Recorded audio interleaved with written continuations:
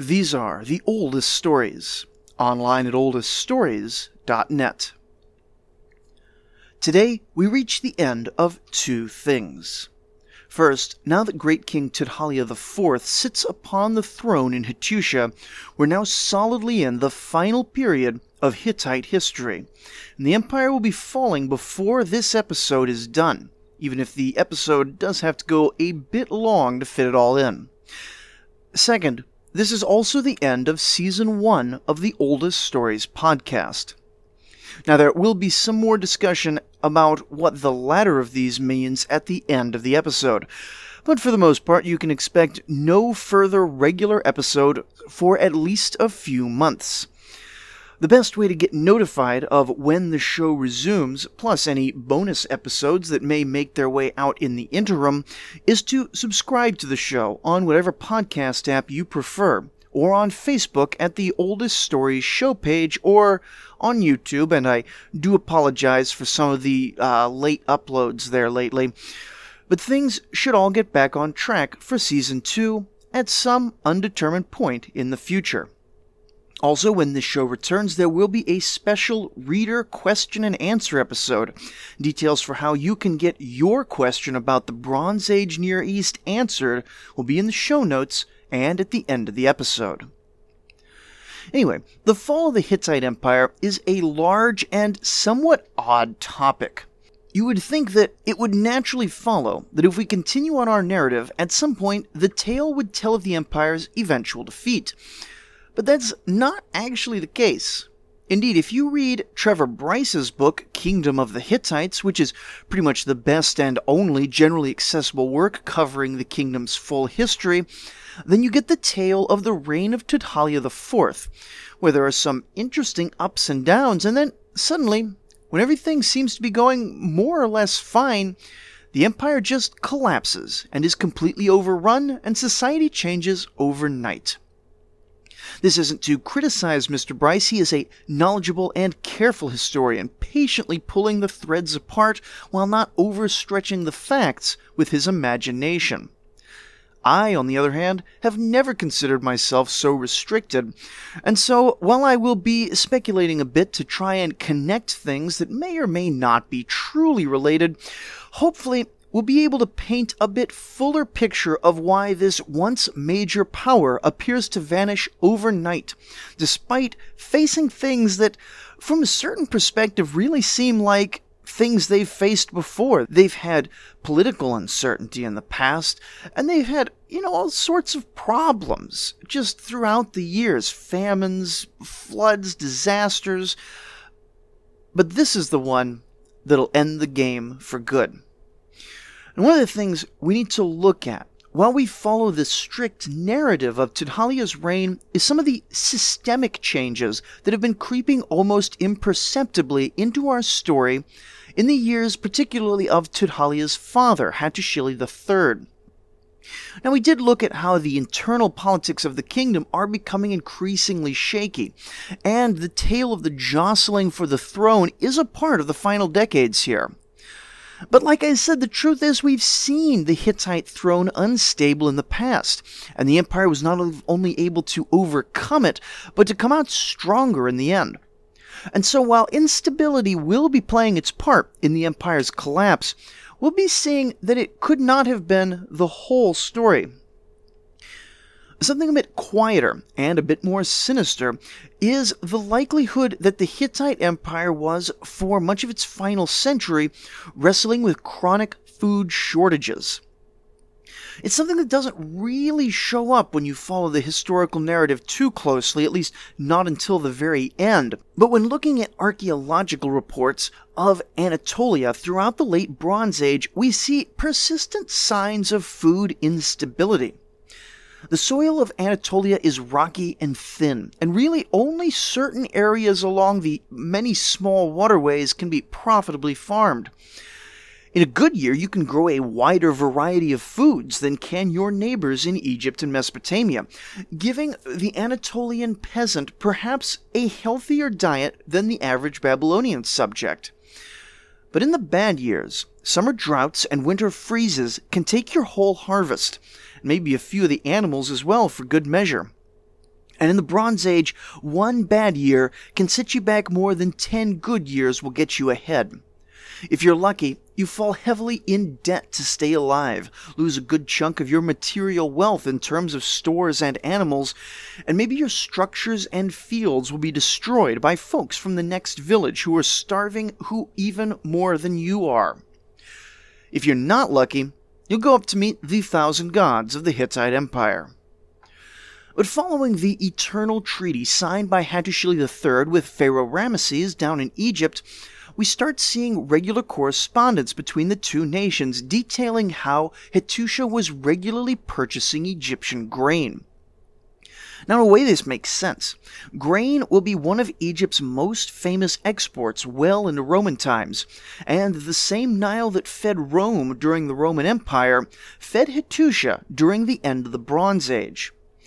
Except that Hattusha, while it is growing during this final flourishing of Hittite power, it's not growing like Rome or Babylon or the other great cities of antiquity ever grew. It was small for a world capital, only a few tens of thousands of inhabitants, and the scale of grain imports pretty quickly indicates to all of their neighbors that there's something seriously wrong in the Hittite Empire. One of our best sources for this food shortage is the city of Ugarit, on the Syrian coast of the Mediterranean Sea. Now, Ugarit has been a loyal Hittite vassal for a while now, as well as a major mercantile port connecting Egypt, Anatolia, and the Euphrates River together. Here, in the final decades before the Bronze Age collapse, we have records of both the Hittite kings discussing the various food shipments they were expecting, and we also have records that Ugarit itself has become a substantial food importer as well. In modern scholarship, there's essentially no debate that there was some sort of food shortage in and around Anatolia in the final decades before the Bronze Age collapse. What is debated, though, is how severe, how long, and over how great a geographical span. Some think there's no evidence for anything more than a few scattered, localized famines, each lasting maybe a few years, though specifically affecting regions around Hattusha and Ugarit in particular. I personally think that the food shortages were probably much more systemic than that, and there are two causes within the Hittite Empire in particular that seem to have caused it. Ever since Shipililiuma 150 years ago, and quite possibly even before that, it's been standard Hittite policy to grab people from the conquered periphery or from regions just outside the borders and relocate them into the heartland of the empire.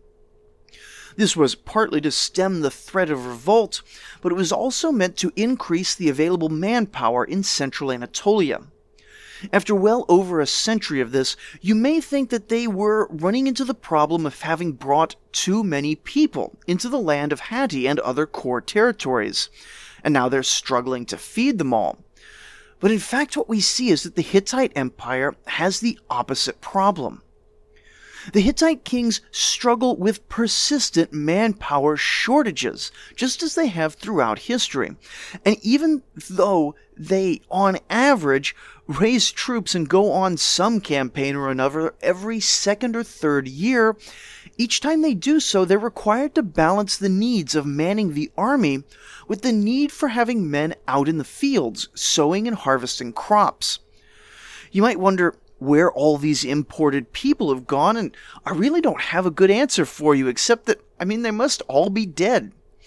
Maybe the endless warfare of the Hittite state exacted a far bloodier toll than modern historians have yet to realize, and the tens or sometimes hundreds of thousands of imported people were required just to make up the manpower losses in battle. Or perhaps central Anatolia could never support large populations with Bronze Age agriculture, and Malthusian famines have been bringing the land back down to carrying capacity no matter how hard the kings try and fight against that reality. The truth is that at this point, we just don't know what's going on demographically within the Hittite Empire, and it'll take quite a lot more archaeology to really start answering this crucial question. But regardless of manpower issues, which have been plaguing the Hittite Empire pretty much since day one, there was almost certainly some sort of climate shift. It was once thought that there may have been a big volcano, or perhaps a series of volcanoes and earthquakes, or perhaps even a meteor impact, or some other suitably exciting disaster which shifted the entire region's climate. Nowadays, there really isn't very much support for a singular exciting disaster, not even a whole bunch of, say, earthquakes. There's no ash layers from a volcano or meteor debris, and even the earthquake evidence is really heavily debated. But looking holistically at the entire Mediterranean region and the Near East, it seems quite likely that there was some sort of climate shift. Not a universal drought or anything like that, but the rain patterns may have begun to favor some regions that had historically been marginal, while disfavoring others, such as Anatolia.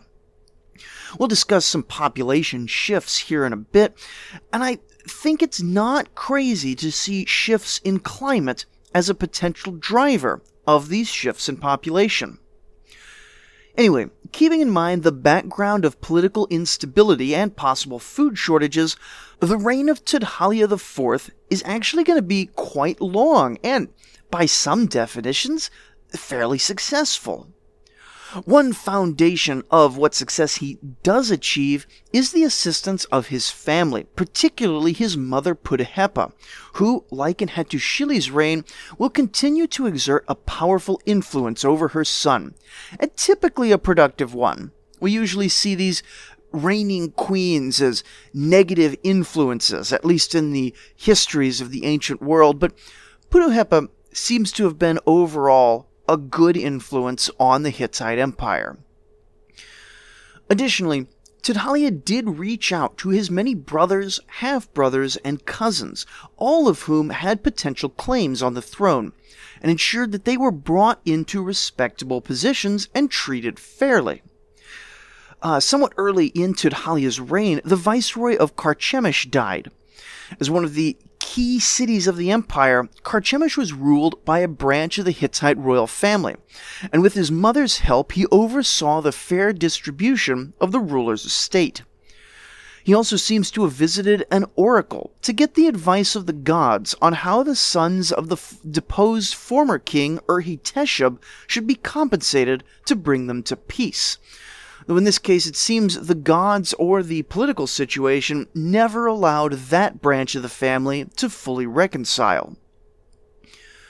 Most crucial in all this family bonding was Kurunta, down in Tarhuntasha, a brother of the deposed Urhi-Teshub and cousin of Tudhaliya. He's been stuck down in the south by Hattusili, and Tarhuntasha was turned into a semi-autonomous district, like what Hattusili himself had once run up in the north. Tudhaliya now follows this up by traveling south to meet with Kurunta personally, and not only confirming his appointment, but dramatically expanding it, reducing his tax burdens still further, growing his territory, and confirming Tarhuntasha as a permanent viceroyalty, equal with the cities of Aleppo and Carchemish, putting him on the second highest shelf in the empire, below only the great king himself in terms of honor and authority. And they seem to have had a certain level of personal friendship, for when Kurunta falls ill, Tudhaliya personally writes to Pharaoh Ramesses, requesting not just that a doctor be sent, but also requesting particular medicines for Kurunta's treatment, which Ramesses, in the spirit of eternal friendship, obligingly sends along. This cutting-edge treatment was apparently enough to save Kurunta's life, for the Lord of Tarhuntasha still has a role to play in our story going forward. But while Tudhaliya was making nice with the nobles, the other of his father's legacies was only getting worse. When we were last in the West, we saw that Hattusili tried to plaster over a defeat with diplomacy, apparently hoping that making nice would have a more lasting impact than making war. However, peace was given a chance, and it turned out to be pretty bad after all. The Ahiawans have apparently only increased their meddling in the region, and Hattusha is increasingly losing control. Tudhaliya was forced to take action, 1 year with a campaign into the Luka lands and another year into Kaskin territory to handle that seemingly endless threat. Still, though we know that there was fighting, we don't have a clear sense of whether or not the Hittites were able to score a lasting victory, which honestly likely means that no victories were found there. Tudhaliya's possibly fruitless efforts may have helped to destabilize the already precarious situation in a western vassal state called the Seha Riverlands. Now, we last saw the Seha Riverlands back in Mursili II's reign. A fellow named Manapa Tarhunda had rebelled, and Mursili was on his way to crush the rebellion, when Manapa Tarhunda's elderly mother came out in front of the entire army to beg for mercy for her son. Mursili was apparently moved by this display, and allowed the Seha Riverlands to return to the empire without any penalty, a move that was rewarded not only by the continuing loyalty of Manapa Tarhunda, but also by the loyalty of his son Masturi. Well, Masturi did back Hattusili in his coup, but it seems like that counts as loyalty in some circles since he backed the right side there. Anyway, by the time Tudhaliya came to the throne, Masturi of the Seha Riverlands was old and childless. Remember when Hattusili had asked Ramesses to send a doctor capable of making a 50 or 60-year-old couple conceive a child? And Ramesses rightly mocked him as needing a miracle worker, not a doctor. Yeah, that was on behalf of Masturi, who was married to the king's aged sister at the time. The treatment was clearly unsuccessful, because at around this point in Tudhaliya's reign, Masturi dies of old age and has no child to inherit his throne. The details are obscure, but it seems an agitator backed by the Ahiawans, the Mycenaean Greeks, named Tarhunaradu, took the throne and immediately led the Seha Riverland into rebellion against Hattusha. This was a major crisis moment for Tudhaliya. Hittite control of the west would fall apart completely if the crucial Seha River was allowed to defect. And this time, he's able to overcome the challenge and crush Tarhunaradu's rebellion, transporting a large number of prisoners to the core region of Hatti itself, and restoring the throne to some distant relative of the deceased Masturi. The Seha Riverland Rebellion was one of those cases where Tudhaliya could have lost a lot had he failed to achieve victory. But in victory, all he really wins here is the right to stay in the game. Knowing what we know about history, even just staying in is a pretty big win here, for the empire could well have fallen 25 years early following this crisis. I've been pretty harsh in my assessment of Tudhaliya's character, and I still don't consider him anywhere close to the best Hittite kings, but he definitely manages to score a few solid wins in his career that will keep the empire going, even past his own death, which a less competent ruler would likely not have managed to do. For Tudhaliya's next big win, it isn't clear to what extent he got lucky or took an active role in events, partly because we have so little information about some pretty significant changes in the western region. The town of Milawanda, which is now called Milawata on its way to gaining the later name of Miletus, has been the primary Ahiawan-aligned stronghold on the Anatolian coastline for a few generations now. It was Tarkashinawa, a vassal king from the nearby region of Mira, who put together the troops to finally capture the city and kick the Greeks out of their stronghold. He may have had some small amount of Hittite support, but honestly he may have done it completely on his own, and later Tudhaliya simply claimed a token amount of credit. Anyway, in a single stroke, the Ahiawan threat was severely curtailed, and matters in western Anatolia are going to settle down for a bit after this. Of course, Tudhaliya had no way of knowing that the Greeks would simply start to quiet down, and so Tarkashnawa was rewarded with something that has been going so well for the empire lately, a semi-autonomous viceroyalty. From his seat in Myra, he would control the region around Milawanda, all the way up north to the region around the city of Troy, over which there has apparently been some more small fighting.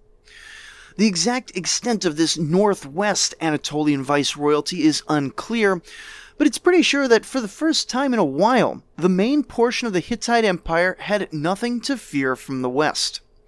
Tarhuntasha would cover threats in the south, and Myra would cover threats in the north. However, this new viceroyalty was different in one key way from the previous four that have been established. Tarkashnawa is not part of the Hittite royal family, not even distantly related as far as we can tell, and does not seem to have bothered marrying in. In fact, the very few scraps of communication we have between Tudhaliya and Tarkashnawa strongly suggest that there was a very different relationship between Myra and the other viceroyalties.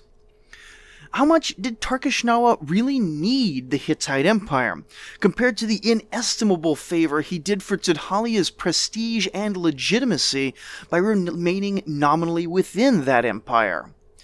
When the relationship gets tested, how hard will Myra and the subjects it was holding in trust for Hattusha fight for its overlord? As it would so happen, however, Tudhaliya and the Hittite Empire would see their greatest stroke of luck yet, and the loyalty of Myra would never actually be tested, at least not in recorded history. Right around the time that the Ahiawans lost control of Milawanda, Tudhaliya was also beginning a campaign of trade embargoes, trying to block them out of every Near Eastern port that he could manage. Now, the effectiveness of this embargo is debated, but what's not debated is that Mycenaean goods stop reaching the Near East around this time. This is because of all the civilizations in the famous Bronze Age collapse. We see the Mycenaean Greeks affected first. The Greeks themselves would later speak of a great invasion of semi-barbaric northerners called the Dorians, led by the descendants of mighty Hercules, who had been promised kingship over the Peloponnese by Zeus back in mythic times. Modern scholars are pretty sure that there was not actually a coordinated invasion of demigods, but without a doubt the Mycenaeans chose this very moment to begin their collapse.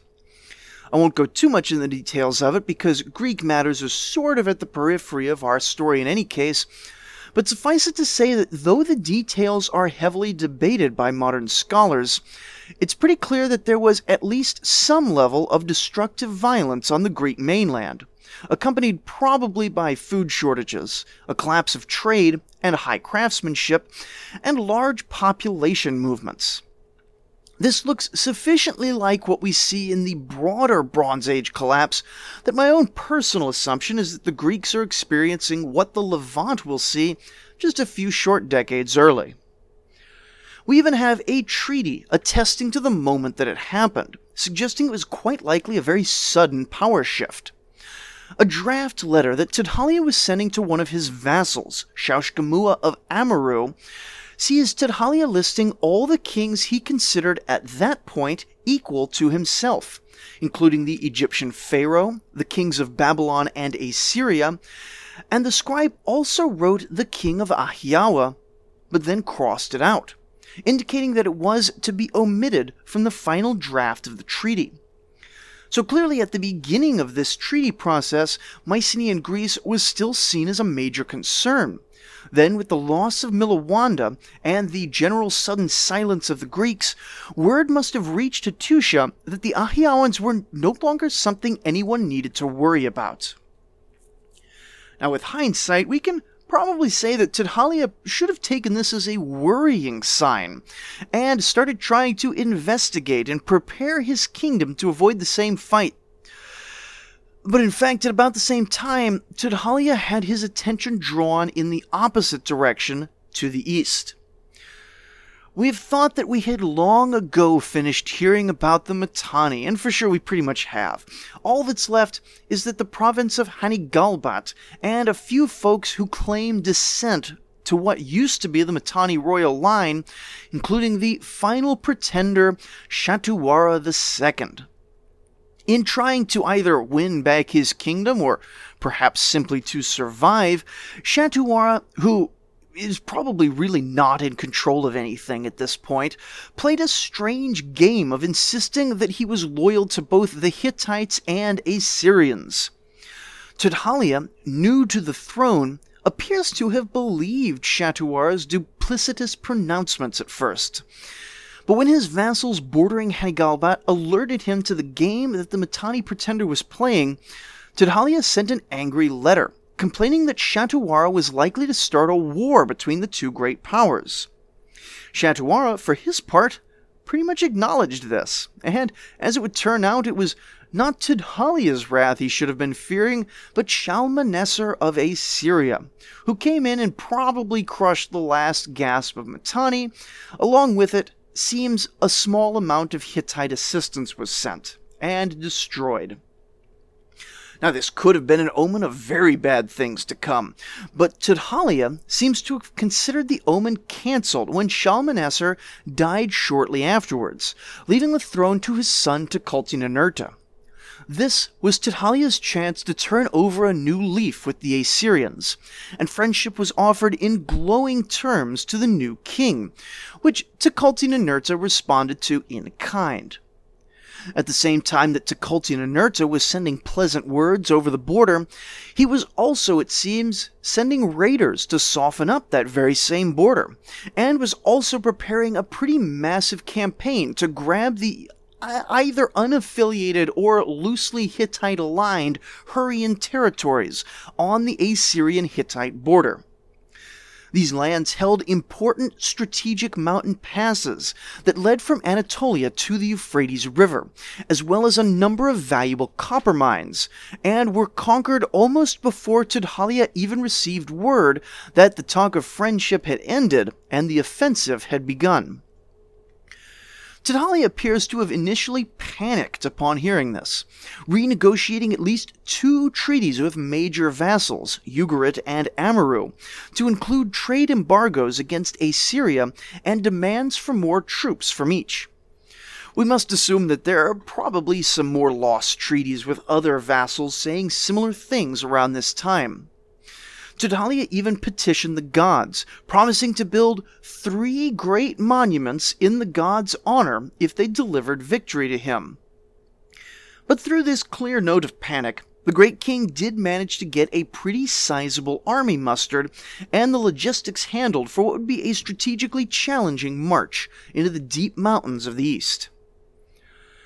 It was clear that Tukulti-Ninurta was headed towards a region that the Hittites called Nairi and the Mesopotamians called Nehriya, to subdue some 40 semi-independent kings living in the valleys of those northern mountains.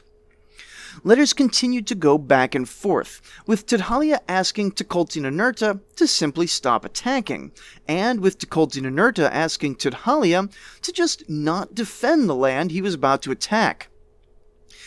Neither king really had a very good case to make to the other side, and the two armies ended up clashing somewhere in Nehriya, in an uncertain year, at an uncertain place, with uncertain forces, and using uncertain tactics. Tukulti-Ninurta and his Assyrian army beat back what may have been the largest Hittite army assembled since the Battle of Kadesh, and took control of Nehriya before returning home to Ashur. Tudhaliya retreated in disgrace, attempting to salvage his dignity by firing off letters to some of the vassals who had not managed to make it to the battle. We have one from the crucial border region of Isua, which contains a pretty scathing rebuke of the Lord of Isua for not showing up for the battle and leaving Tudhaliya to retreat alone and unsupported from the catastrophe. Now, we don't know why the Lord of Isua abandoned the Hittite army, but likely it's related to the overall crisis of legitimacy that the regime is suffering. Or, perhaps more pragmatically, the Isuans fully expected the ascendant Assyrians to win, and were hoping not to suffer too much when Tukulti-Ninurta's army came marching through. Whatever the reason, Tudhaliya never sanctioned Isua beyond this nasty letter, probably because the Lord of Isua was in fact correct that the empire simply lacked the resources and stability to discipline him, or even to seriously risk angering this key border vassal. Ultimately, what could have been a pivotal moment in history became a lucky break for the Hittite Empire, as Tukulti-Ninurta more or less got distracted with other priorities, and ended up bogging Mesopotamia down in a draining quagmire in Babylon, which left Tudhaliya, though the loser in this conflict, in the odd position of finding himself finally at peace with all of his neighbors. The Greeks were collapsing. The Assyrians were busy. The Babylonians were busy with the Assyrians, and the Egyptians were content to maintain the eternal peace treaty. The Kaskans were still attacking, but we can hardly expect anything less from them. And so Tudhaliya had some time to focus on building up the Hittite Empire and stabilizing it. On one front, he did this by attempting to fix his relationship with the gods, who were by this point clearly upset about something.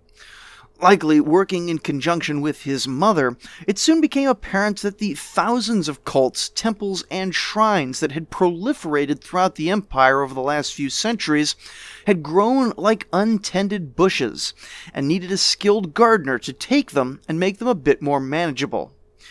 And so Tudhaliya himself appears to have led an initiative to inventory every single cult, shrine, temple, ritual, and worship practice within the empire, and a massive census of the gods that was almost certainly part of his mother's drive to reform the faith was undertaken.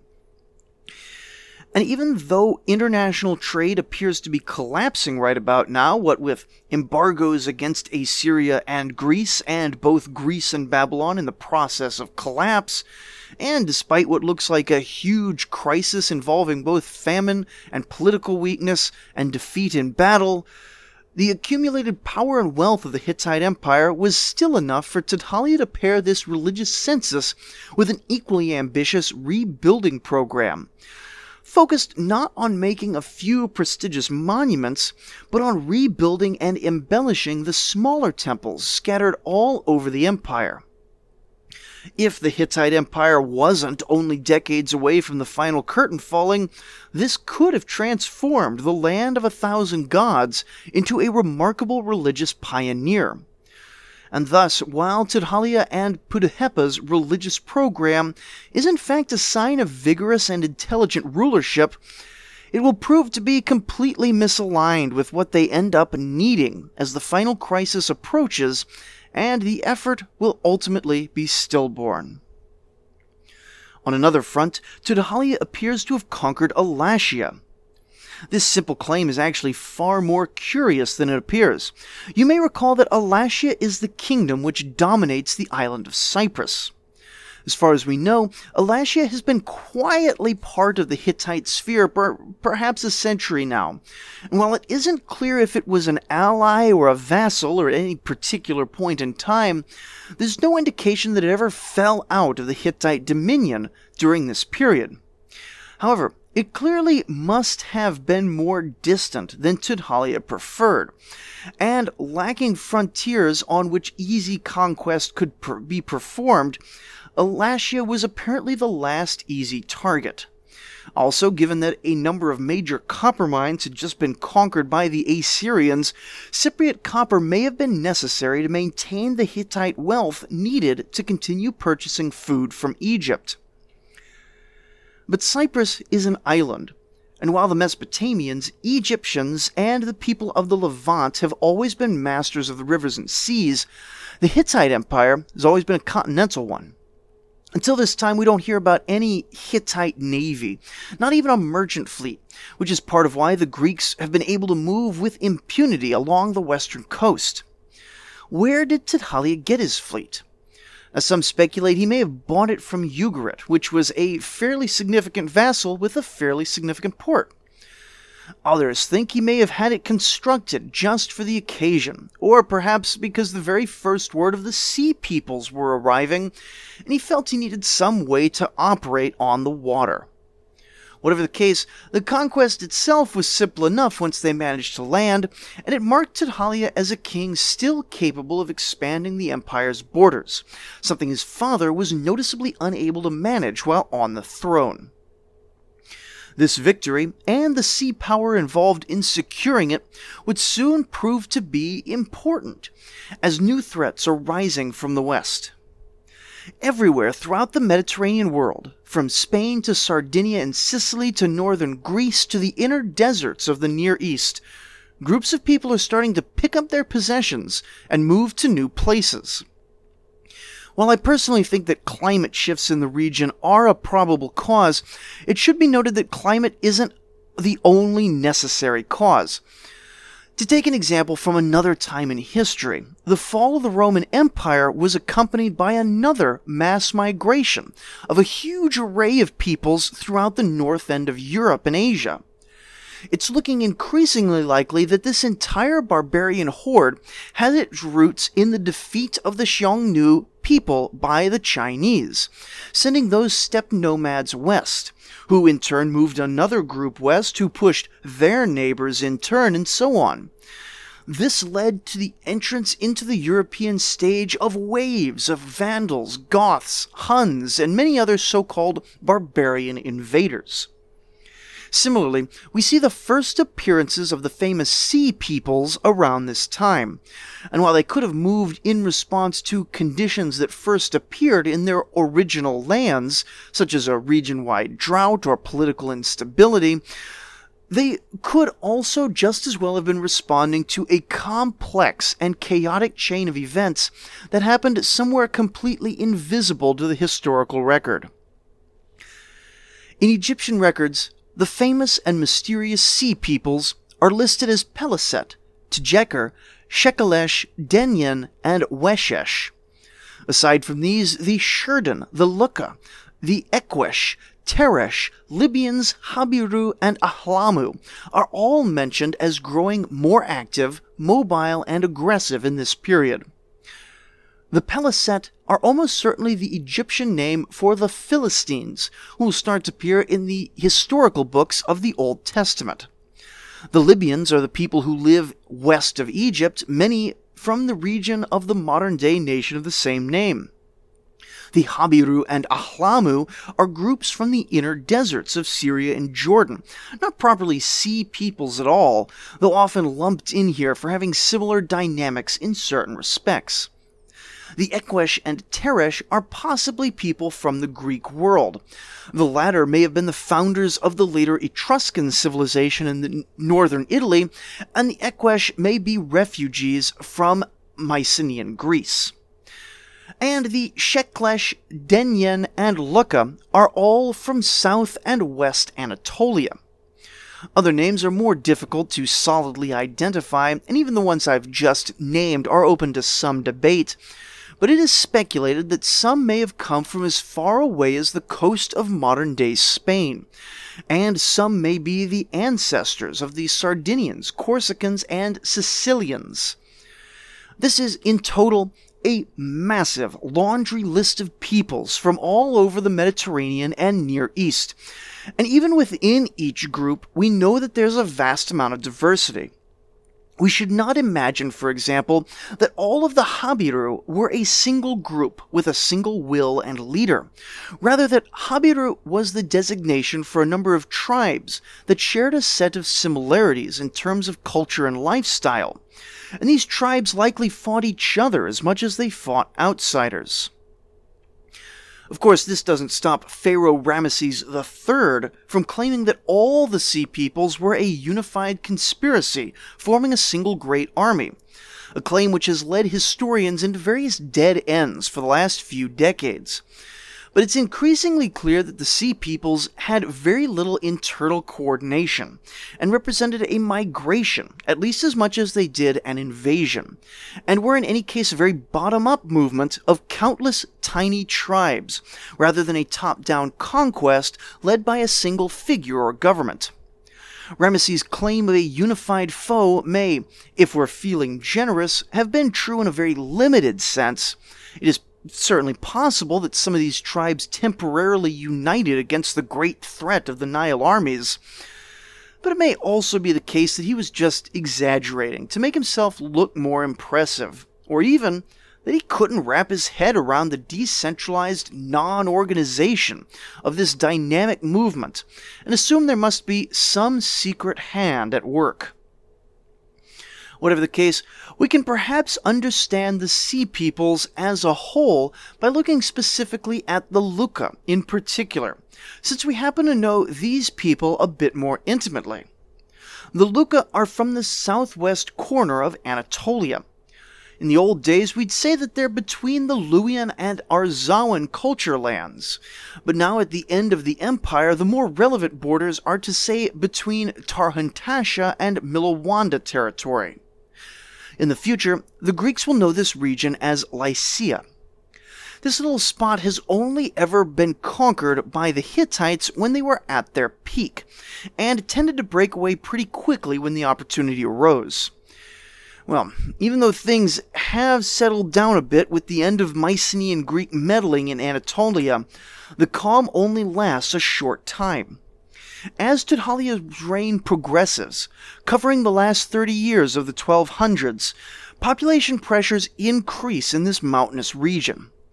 Some of that may be famine caused by drought or by a loss of manpower in the various wars that we've been discussing. Population pressures may also have gone in the other direction, as sea peoples in the Great Migrations may have landed on the shores of Luca lands in search of something better than what they left behind. Also, there may have just been general population unrest for cultural or political reasons that are simply lost to history, and we'll probably never know them. Whatever the population pressures were, they involved some violence. Reading through the academic studies, there is this frustrating tendency for scholars to strongly defend one or the other absolutist position on the topic of violence in the late Bronze Age collapse. There was a view that these multiple population movements represented invasions in the classic sense, the Dorian invasion, the Sea People invasion, and so on, very much in the sense that Ramesses and Greek myth both describe for this period. However, what archaeology has found is that these population movements were often accompanied by completely peaceful city abandonments, as well as sometimes peaceful transitions of culture. Because of this, it's been recently more common practice in scholarship to actively repudiate the invasion hypothesis in favor of a migration theory of mostly peaceful population movements. This is a necessary corrective step, for the invasion idea is by now clearly mistaken now that we have more archaeological data, but it may also be moving a bit too far. The Sea People and the other related population movements were not pacifists. And even if not every city and town has a destruction lair around 1200 BCE, there are still places that definitely were destroyed by violence. And the cities that were more peacefully abandoned may have been threatened by the knowledge that some cities were destroyed to peacefully either just leave or to allow these new people in to settle down along with the natives. In that case, there is still violence, just not active violence. It's the threat of violence. Leading Hittitologist Trevor Bryce has what currently seems to me like the best analogy. The Sea Peoples are not a peaceful migration, nor are they a unified invasion. Rather, they are much more like the post-apocalyptic raiders that are a staple of modern science fiction. Think Mad Max or Fallout. Now, for sure, the distance between agriculturalists and nomads was much smaller in the Bronze Age than it is today, but the idea of massive, unthinkable disruptions accompanying the end of an era is the common thread here. With all this in the background, we can see a bit more clearly that though Tudhaliya is doing a reasonably good job of going through the motions expected of a Hittite great king, with his wars, his diplomacy, and his religious construction projects, whole communities are just getting up and leaving. They're not just leaving the Hittite Empire, they're abandoning settled life completely and migrating to places that they likely only had vague understandings of, or just had no idea at all. Just pick a direction and go. Here we go. The gods will sort it out. These cities are being calmly and peacefully abandoned, while at the same time other groups who have walked away from their lives in other parts of the world are arriving, sometimes violently, and displacing even more people. Tudhaliya is not just losing control of western Anatolia at this point. It really isn't clear what he controls outside the central heartland and some loyal Syrian vassals. It used to be thought that Tudhaliya ended his reign after 30 years by being kicked off the throne, but new evidence is showing that the story is a bit more interesting than that. Sometime either halfway through or in the back half of his reign, Tudhaliya found himself under attack. The lord of Tarhuntasha, his cousin Kurunta, who had been honored and feted and given his own semi-autonomous state to rule, seems to have suddenly decided that he deserved more and marched on Hattusha. The entire episode is very cloudy, and as we go past this point in Hittite history, things in general get extremely murky and poorly documented.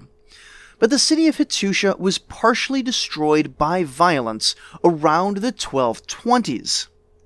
Kurunta reigned for approximately a year, maybe more, maybe less, but though he controlled Tarhuntasha and Hattusha, he does not seem to have been able to extend his control over the empire as a whole. And really, who knows how much empire was left for him to extend his control over at this point. And in short order, Tudhaliya was able to retake the capital and put himself back on the throne.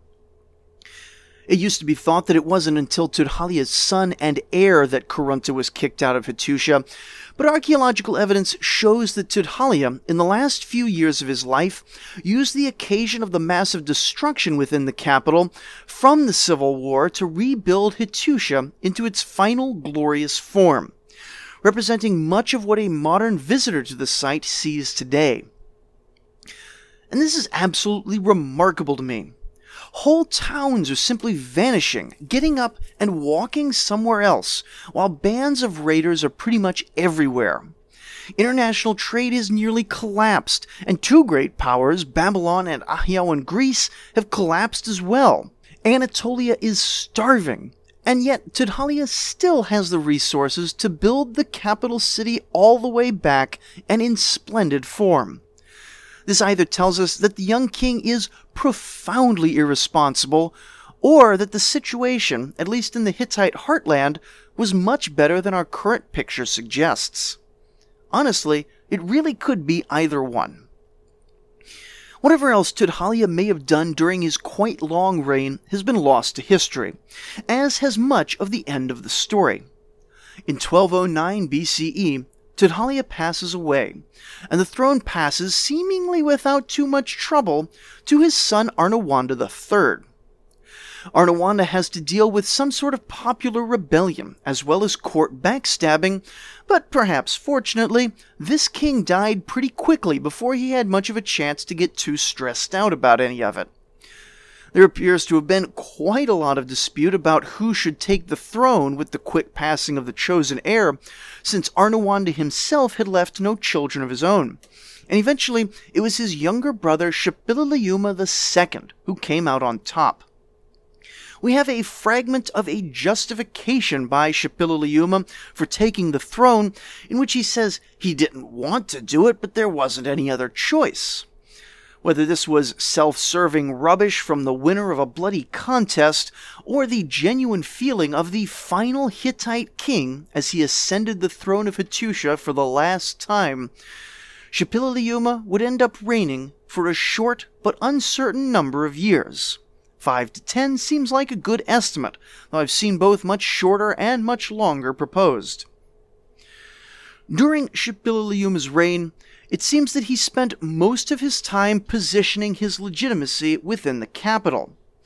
We do know that the famine got worse, and population movements accelerated, and the raiders hit more severely.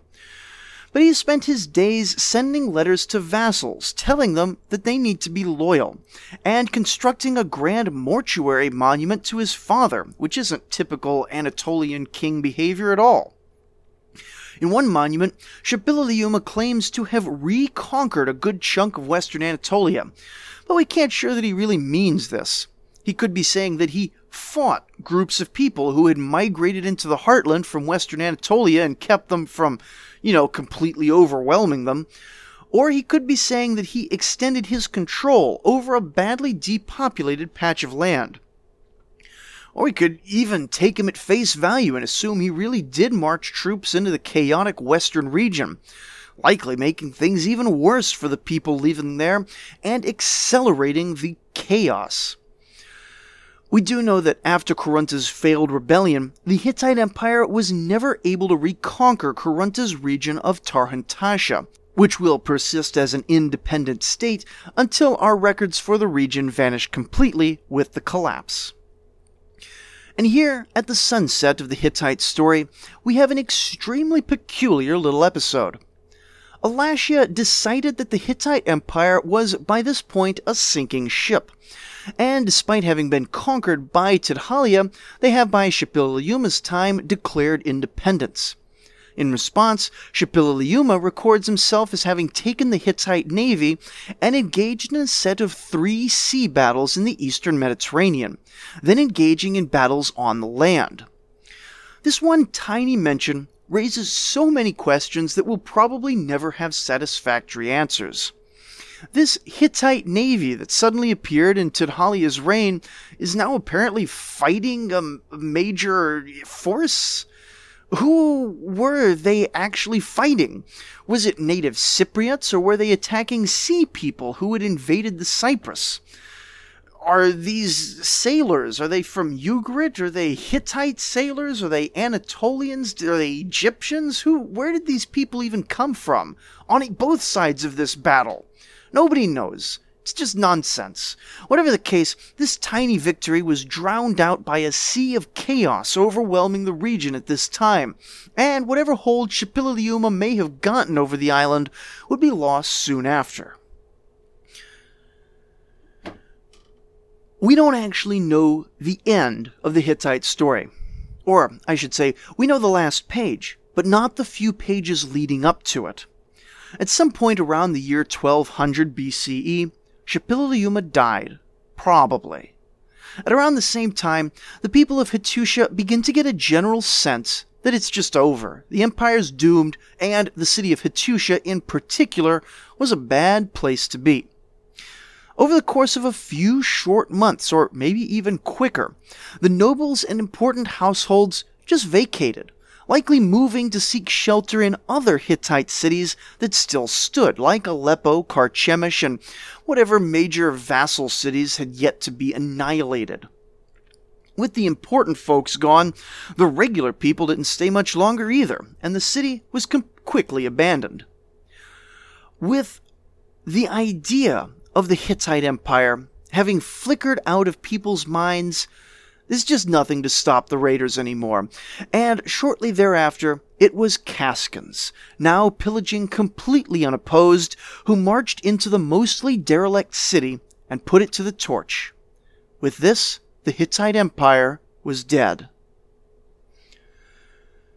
But just as the Bronze Age collapse was the end of one story, it's also the beginning of a new and often much more detailed story. These huge population movements will repopulate Anatolia and the Levant with new sets of people, many of whom will play important roles in classical and biblical history. And there will be a remnant of the Hittite Empire living on for a while in the cities of Aleppo and Carchemish. And of course, the coming Iron Age will see the appearance of the biblical kingdom of Israel, which we, can hardly skip over, as well as the rise of the great age of empires in Assyria and Babylon, which is probably going to take a long time to get through. But all of this will have to wait. This is the end of Season 1 of The Oldest Stories. Indeed, when I initially started doing Mesopotamian history on this show, I sort of had the idea that it would just end at the Bronze Age collapse. At some point, I decided that there's too much good stuff in the Iron Age, so now the end date for the show will be the final defeat of the Babylonian Empire by the Persians in 539 BCE, giving us another good 600 years or so. A lot of the most famous figures of Mesopotamian history show up around this time, as do some of the most exciting and well-known accounts of history and myth. And so I'm very excited to dig into that stuff and share it with all of you. But not yet. I, personally, am on the verge of a transition in my personal life, starting a family, a new job, and a few other things I've got going on in my life around now. And I need to step back from the show for an indefinite amount of time. My plan is that hopefully everything will be settled in a couple months and I'll be able to get back to the show on a regular basis. But honestly, I can't commit to a date for starting Season 2 just yet. And so, if you've gotten this far and are not subscribed to the show on your favorite podcast player or on the Oldest Stories YouTube page or on Facebook, you should get on one of those because that's how you're going to know when the show is returning. Links to all of these are in the description for the show this week. Meanwhile, I have in mind a number of topics that I would like to cover for special episodes before we get completely out of the Bronze Age. Some stuff that got, overlooked, like a few real nice little texts and some general non-time specific stuff like the history of metallurgy, and some stuff that was just on the fringes, like what was going on in Elam and the Levant. And also I want to put together an overview of the entire Bronze Age as a sort of review of where we've been. Episodes may or may not drip out during this hiatus. I'm really quite busy. I have no idea, but I also like doing this stuff, so we'll see if time pressures and interests, how they balance out. But rest assured that I will be covering everything that seems to me to be even remotely interesting, either in special episodes during the hiatus or when we come back. But the most exciting news in all of this is that when we come back officially, it will be approximately the 100th episode of this show, which is a great time for a special question and answer episode. And so, if you have any questions at all about anything that the show has covered or things we haven't covered, there is a place you can submit your questions online at the oldeststories.net website. And I have general contact information there as well if you want to just contact me about anything aside from the special Q&A episode. Though with everything going on, I can't promise prompt replies to anyone.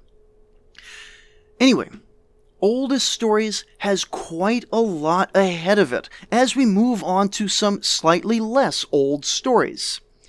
I can't guarantee when they'll be coming, but I can promise that they're coming someday. Might be a few months, it might stretch on to more than that, but stay subscribed and your faith will be rewarded. In any case, I am more than honored that so many of you have been willing to stick with me for these 96 episodes already.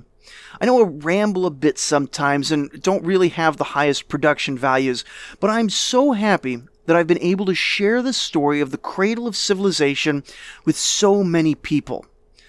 I know I always say it, but I want you to know that I always mean it. Thank you for listening.